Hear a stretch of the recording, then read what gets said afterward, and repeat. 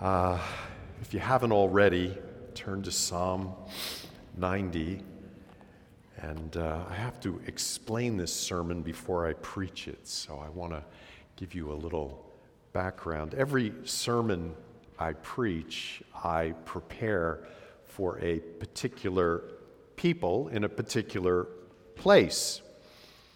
So I prepared today's sermon for my home church, Grace Church in Maryland, a church that's about the size of this one, about the same age, actually. I wrote it as a New Year's Day gift for them. 2022 had been a very hard year for us. We lost 4 of our members to death. Early in the year, Mike died after a long battle with Parkinson's disease. I'd known Mike for 30 years.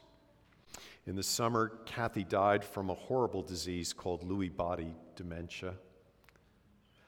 In September, Brian, in his mid-40s, a sweet and godly man, devoted to his wife and 3 teenage kids, died instantly falling from a scaffold at work. And then, on October 15, my closest friend and colleague, our lead pastor, Larry Malamant, died suddenly of a heart attack. It was a shock to us. He was a healthy man with no history of heart disease. So as a church, we're in a season of grief and mourning. If you ever think about how our society thinks about death and approaches death, we're rather odd. We do all we can to avoid death personally, even to avoid thinking about our death personally, while at the same time, we are obsessed with the news media telling us about the death of people we never knew, or we watch it in the comfort of our couches on a movie screen, knowing that it's not really real. What we don't do is think about what death means. And if we do get a glimpse of what death means to our life, we're never sure how to respond. So this psalm, Psalm 90, does that for us. It teaches us how to think and how to pray and even how to find joy in the face of our short lives, which will inevitably end in our death. So please read along with me, Psalm 90, a prayer of Moses, the man of God. These are God's words to us. Lord, you have been our dwelling place in all generations. Before the mountains were brought forth, or ever you would form the earth and the world, from everlasting to everlasting, you are God. You return man to dust and say, "Return, O children of man." For 1,000 years in your sight are but as yesterday when it is past, or as a watch in the night. You sweep them away as with a flood. They are like a dream, like grass that is renewed in the morning. In the morning it flourishes and is renewed, and in the evening it fades and withers. For we are brought to an end by your anger. By your wrath we are dismayed. You have set our iniquities before you, our secret sins in the light of your presence. For all our days pass away under your wrath. we bring our years to an end like a sigh. The years of our life are 70, or even by reason of strength, 80. Yet their span is but toil and trouble. They are soon gone, and we fly away. Who considers the power of your anger and your wrath according to the fear of you? So, teach us to number our days, that we may gain a heart of wisdom. Return, O Lord, how long? Have pity on your servants. Satisfy us in the morning with your steadfast love, that we may rejoice and be glad all our days. Make us glad for as many days as you have afflicted us, and for as many years as we have seen evil. Let your work be shown to your servants, and your glorious power to their children. Let the favor of the Lord our God be upon us, and establish the work of our hands upon us. Yes, establish the work of our hands. Pray with me. Lord, there are words in this psalm that are hard words, and yet you gave them to us as your words for us. And so we pray with Moses, give us a heart of wisdom and help us to understand our lives as you view them, so that we might walk through this life not only aware of its brevity, but in joy and gladness. We ask you this in Jesus' name. Amen. Amen. So I want to give you a broad outline of what's here, and then we can look at the details of the psalm. It's unique in that it is a psalm of Moses, the only one that we have from Moses. So we have to wonder, what was it in his life that prompted him to write such verses? Was it being stuck with Israel in the wilderness for 40 years, watching God's people who had experienced signs and wonders in Egypt and deliverance through the Red Sea, only to quickly fall into complaining, accusing God of harming them, longing for the savory food of Egypt, and giving themselves over to idolatry? For 40 years, Moses watched a generation of his people die in the wilderness because they'd been unfaithful to the God who had delivered them. Could have been that. Or was it before that? Did he write it in Midian, a prince of Egypt, who would have identified with Egypt's slave people because they were his people? And so he was forced into exile, though he longed to see his people freed from the slave driver's lash. He longed to see them freed as he watched their lives cut short through injustice and oppression. Was that it? We don't know. We don't know. We don't know the context. But Moses did have, and you may have, plenty of opportunities in his long life to pray this way. The psalm is a lament over the condition of sinful human beings living in this age on the earth. It applies just as much to our day as it did to Moses. The fruit of his lament is prayer. In fact, the entire psalm is a prayer. The first 11 verses pray by confessing truth to God about the world and our experience in the world. The last 6 verses are petitions in light of what Moses confesses in the first part. So you could call this how to pray in a bad day. It's for people who look back on a painful past, a past they are responsible for, and wonder about the future.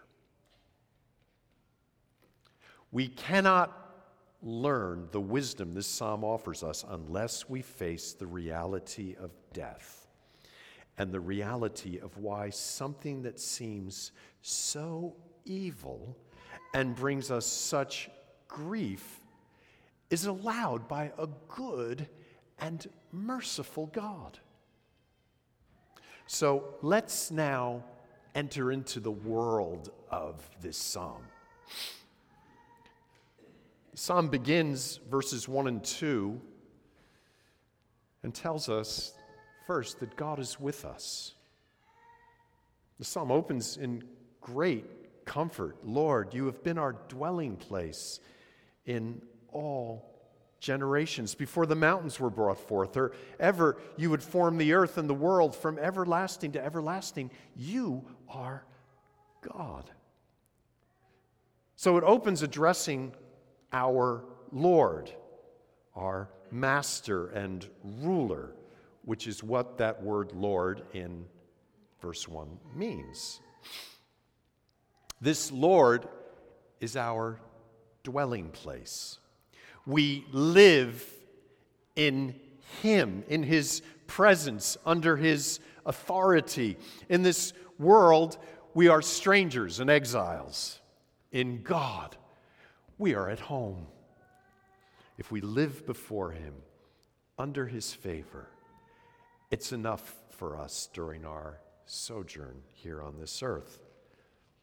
This God has been with us always because He exists before time began, from everlasting to everlasting. This Lord and God has always been present to bless us. There's never been a time when God's people could not find their refuge and home in Him. In some generations, His works flourish. In others, we experience decline through our toleration of sin or our endurance of persecution. Through every generation there has been, He has been there. In every generation, He says, "Come to me. I'll give you rest.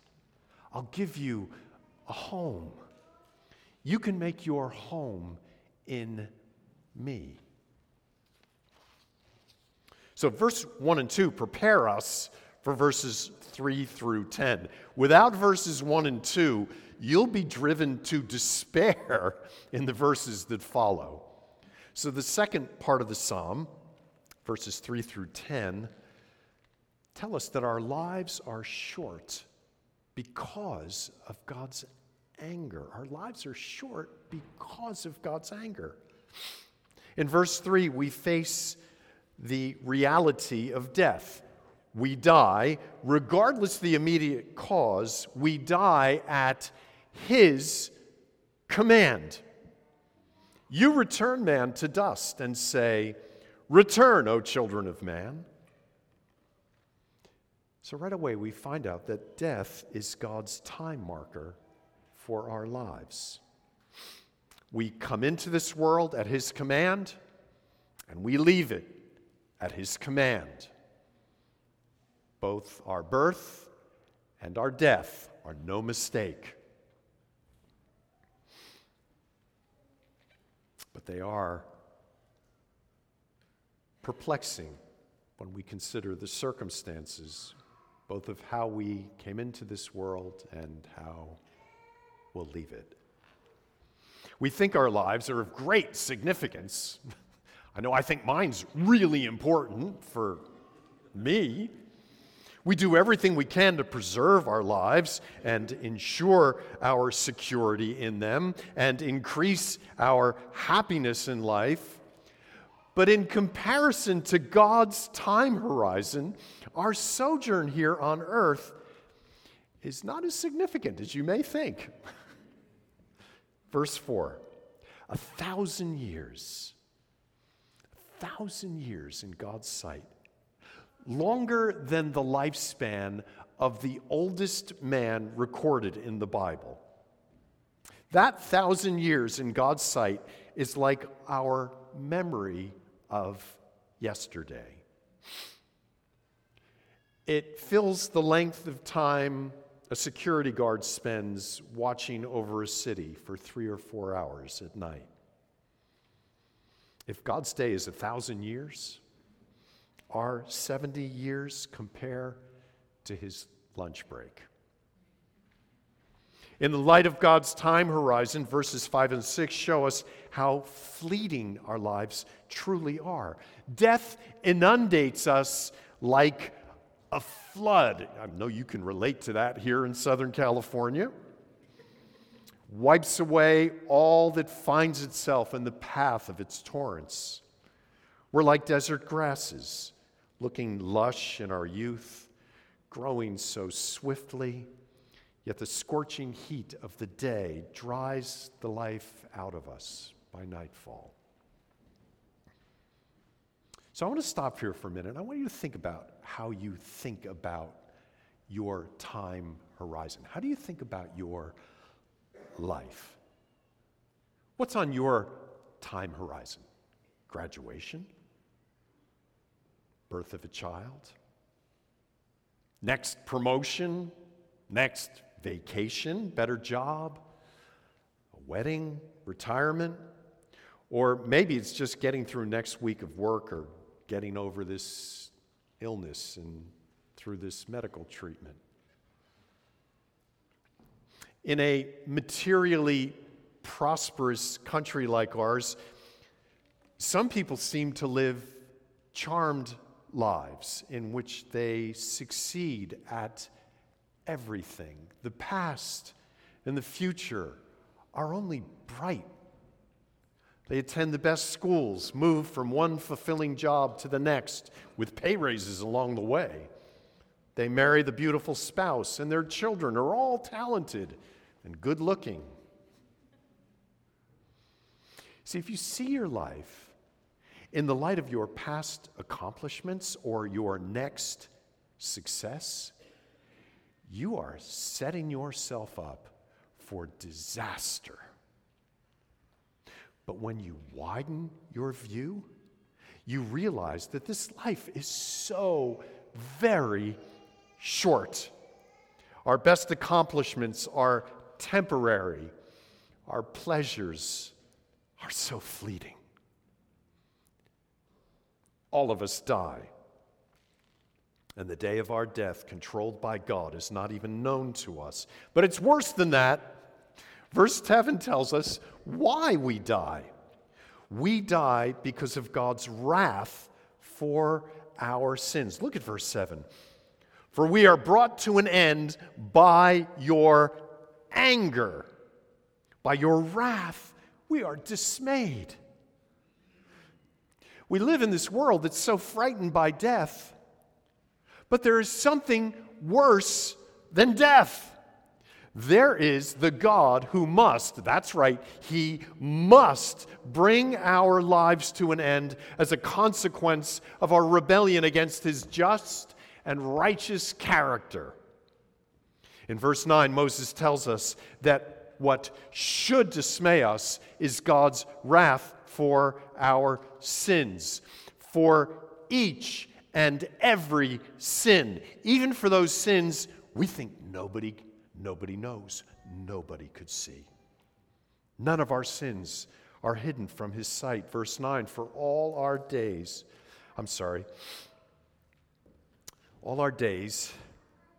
pass away under your wrath. Verse 8, you have set our iniquities before you, our secret sins in the light of your presence. So in light of that, our days pass away under your wrath. Now, I'm looking at y'all. This is really depressing stuff. Let's just admit that, okay? Right here. Let's be real, some of us like to say. And at this point, because I know a lot of you, you're thinking, okay, John, time to make the turn. Surely our sins are forgiven in Christ, and we no longer have to fear the wrath of God. And that's true. And we will get there. But that's not the point of verses 7 through 9. The direct cause of our death is more than that we were born from the seed of our father Adam and therefore born inheriting his sin. We also die because of our own sins, our particular sins, even our hidden sins. So Moses' concern is that we see beyond the fact of death to the cause of our death, the wrath of God for our sins. You want to get an idea how bad your sins are? We need no more explanation than that they require death. And we know how bad death is. When I die, it will be because I am a sinner. Verse 10 sums up the psalm so far. Even if we live long enough, our lives are short, and in our lives we experience toil and trouble. And all this is because we live in an age of mankind's rebellion against God and his holy response of wrath to sin. So this psalm so far, it's brought us down. It's brought us down deep. And then there comes a transition. So verses 11 and 12, they're like the hinges on a door. So we move from one room in verses 1 through 10 to another room in verses 13 through 17. Look at verse 11. Who considers the power of your anger and your wrath according to the fear of you? Few consider the reality of death and the reasons behind it. So the question implies a calling. The question says, be one of those people. Consider the Lord in the power of his anger. Consider the one who created us to bless us, but must judge us for rejecting him and his blessing. Consider all the toil and trouble and finally death that our rebellion has brought upon us. Consider those things. Think about them. Because once you embrace these realities, you're ready to pray the next transitional verse. Verse 12. Now we begin to pray. We've been thinking, we've been confessing what's true, and now we pray. So teach us to number our days that we may gain a heart of wisdom. Teach us. So it's a learning process. Okay, you don't get this right away. You go through life and you begin to see that things can go really bad. And you say, God, teach me. What does this mean? Help me to understand. If your life has encountered little toil and trouble, and you've not had to confront the reality of death, this prayer may seem unnecessary. I urge you to pray this prayer. You might be here, a teenager, and you come from a great family and have had a good and happy life. Learn to pray this prayer. We need God to teach us in light of his anger and death. So we got to learn to number our days. God must teach us to number our days. What does Moses mean here? I would assume, I think you would think, he's not talking about adding them up. I've lived, if I calculated correctly, and that should be examined, 24,413 days as of today. I didn't calculate for leap years, so we probably ought to add a few weeks. That's no help when it comes to gaining wisdom. So what is Moses saying? Teach us to number our days. Teach us to count our days. Well, we number the day of our birth, and we number the day of our death. And we realize that the span of our life is minuscule when compared to the ages of mankind and the span of God's existence. Then we consider that the last day of our life, the day of our death, is known only to God. He alone determines when it will happen. Then we number the toil and the trouble of our days and our fear of our own death and our grief over the death of others. This is what I think verse 11 means about numbering our days. You count them with the events that God wants you to count from your birth to your dying day. We're to see our lives in the context of our created nature. We're to see our lives in the context of the span of God's time. See our lives in the light of the fallen nature of our world and our own sinful state and God's judgment, which He executes with every death. So if we ponder this as we are right now, it shapes our thinking by considering this.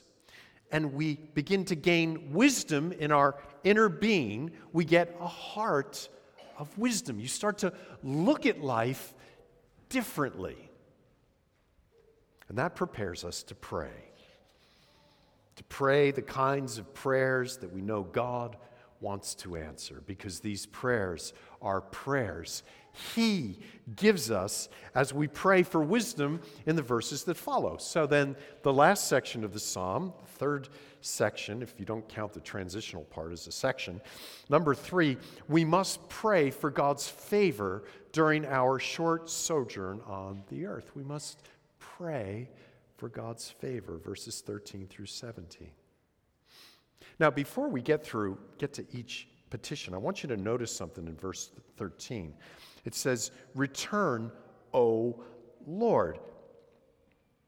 But you'll notice that the name Lord there is in all capital letters.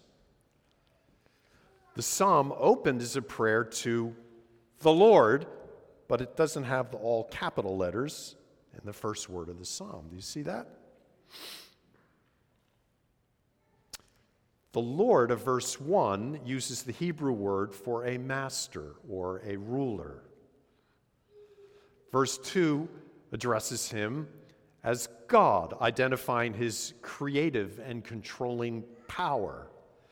But when the Bible in the Old Testament notes Lord in all capital letters, it's referring to God's personal name, only to be used by His people. Not everyone can call Him Lord.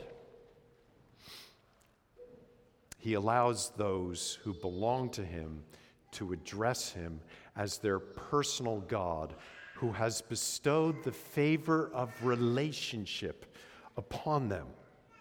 So we are called to pray to the God who has bestowed His committed love on us. See that?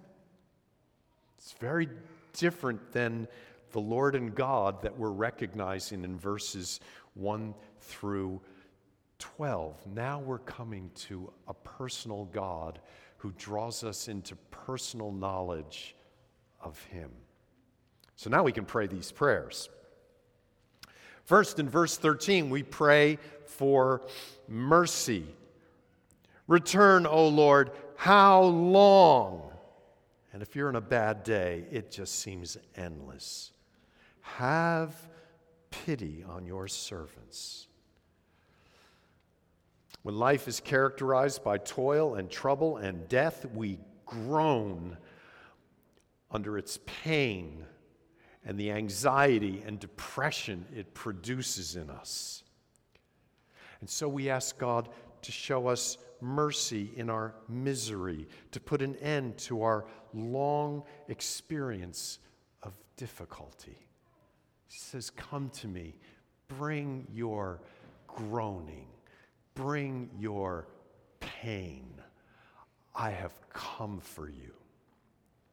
Second, in verse 14 makes the pity of verse 13 specific. Have pity on your servants, verse 14. Satisfy us in the morning with your steadfast love, so that we may rejoice and be glad all our days. Make your committed, faithful, everlasting love for us satisfy us.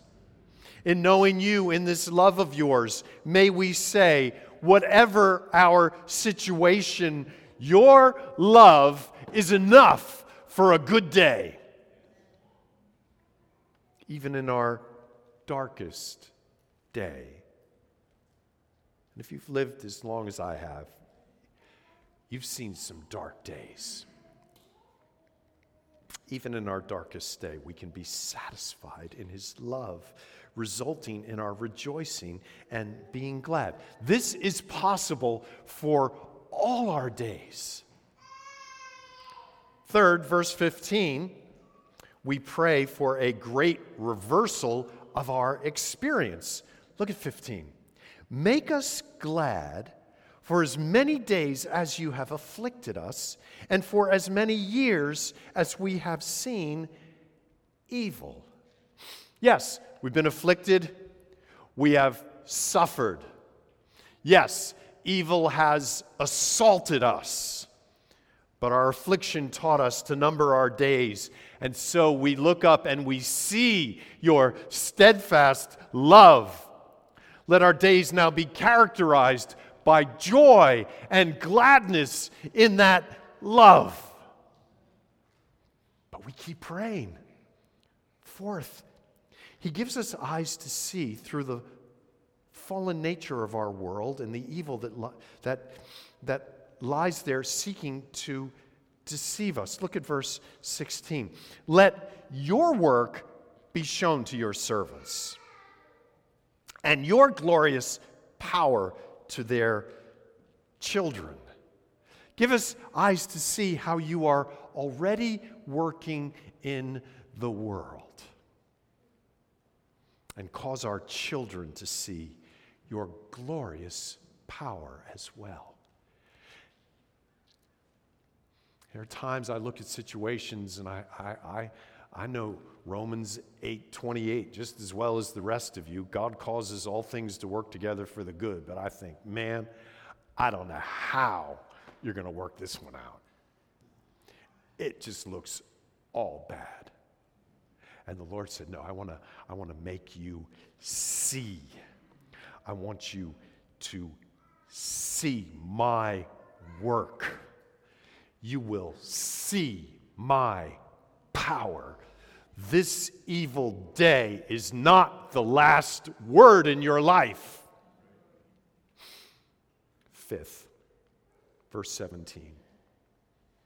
Let the favor of the Lord our God be upon us. So the Lord and God of verse 1 and 2, now that we've known Him in His love, in this personal encounter, we say, Master, Creator, Controller of all things, let your favor be upon us and establish the work of our hands upon us. Yes, establish the work of our hands. Let our lives be filled with your favor so that our work in this world, our work to provide for ourselves, to provide for those who are under our care, to serve you in advancing your gospel, to love our neighbors, establish this work. Let it be fruitful. Even if our work entails toil and trouble, let it be productive. Let it endure even to our children's generation.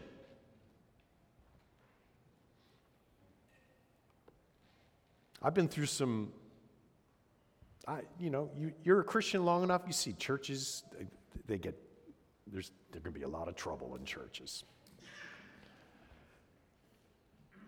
And that has driven me to study church history. Because if you think things are loony today, you get an education and find out, whoa, this is pretty normal, actually. And yet, what I've seen in looking back is the Lord always transfers his testimony to a people of another generation. You have no idea God's plans for those little kids out in the courtyard there. So take good care of them, okay? These prayers give us an expectation that our life is not all sorrow. There is real joy and real delight and real fruitful accomplishment to be had during our short sojourn here on earth. We can be glad in the moment. Things go good. You tried and it worked. Let's have a party. So this is how we find wisdom in a world under judgment, a world filled with toil and trouble, with each life cut short by death. We see God's hand in all of it. We depend upon him and his covenant promises to keep us through this age. We find satisfaction in him. We keep working, even when our work is toilsome, knowing that God will make us fruitful in his time, according to his plans. And we pray that all of this will be transferred to another generation. This psalm gives us Moses' time horizon. But the Bible's insight into time doesn't end there. Jesus, and I promised you I'd get to him.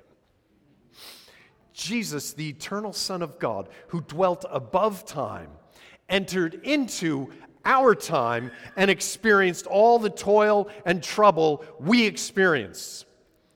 He did it at his Father's bidding. He came to die, not for his own sins. He had none. He died for our sins. He didn't defeat sin and death by rising above them, but by entering into a sinful world to experience all its toil and trouble, and then to experience the judgment of a death he did not deserve. What is your worst sorrow in this life? Jesus Christ understands it.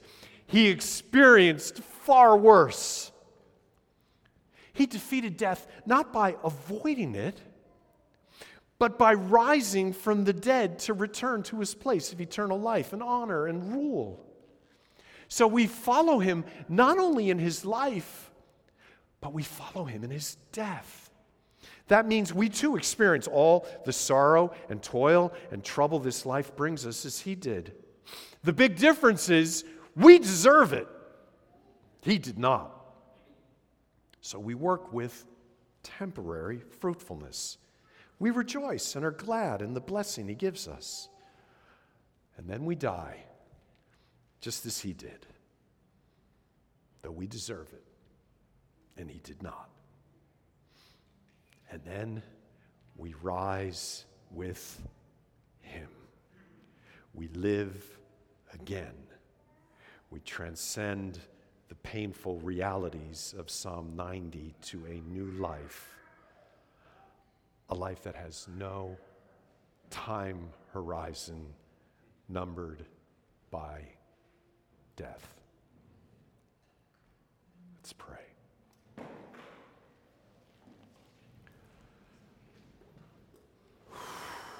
Father, we pray the prayer of this psalm, that you would teach us to number our days the way you number our days, that we could gain the wisdom that understands the frame of our life and finds joy in you in the abilities you give us, in the successes, and in the failures. Teach us to number our days so that we may gain a heart of wisdom. We ask you in the name of your Son, Jesus Christ. Amen.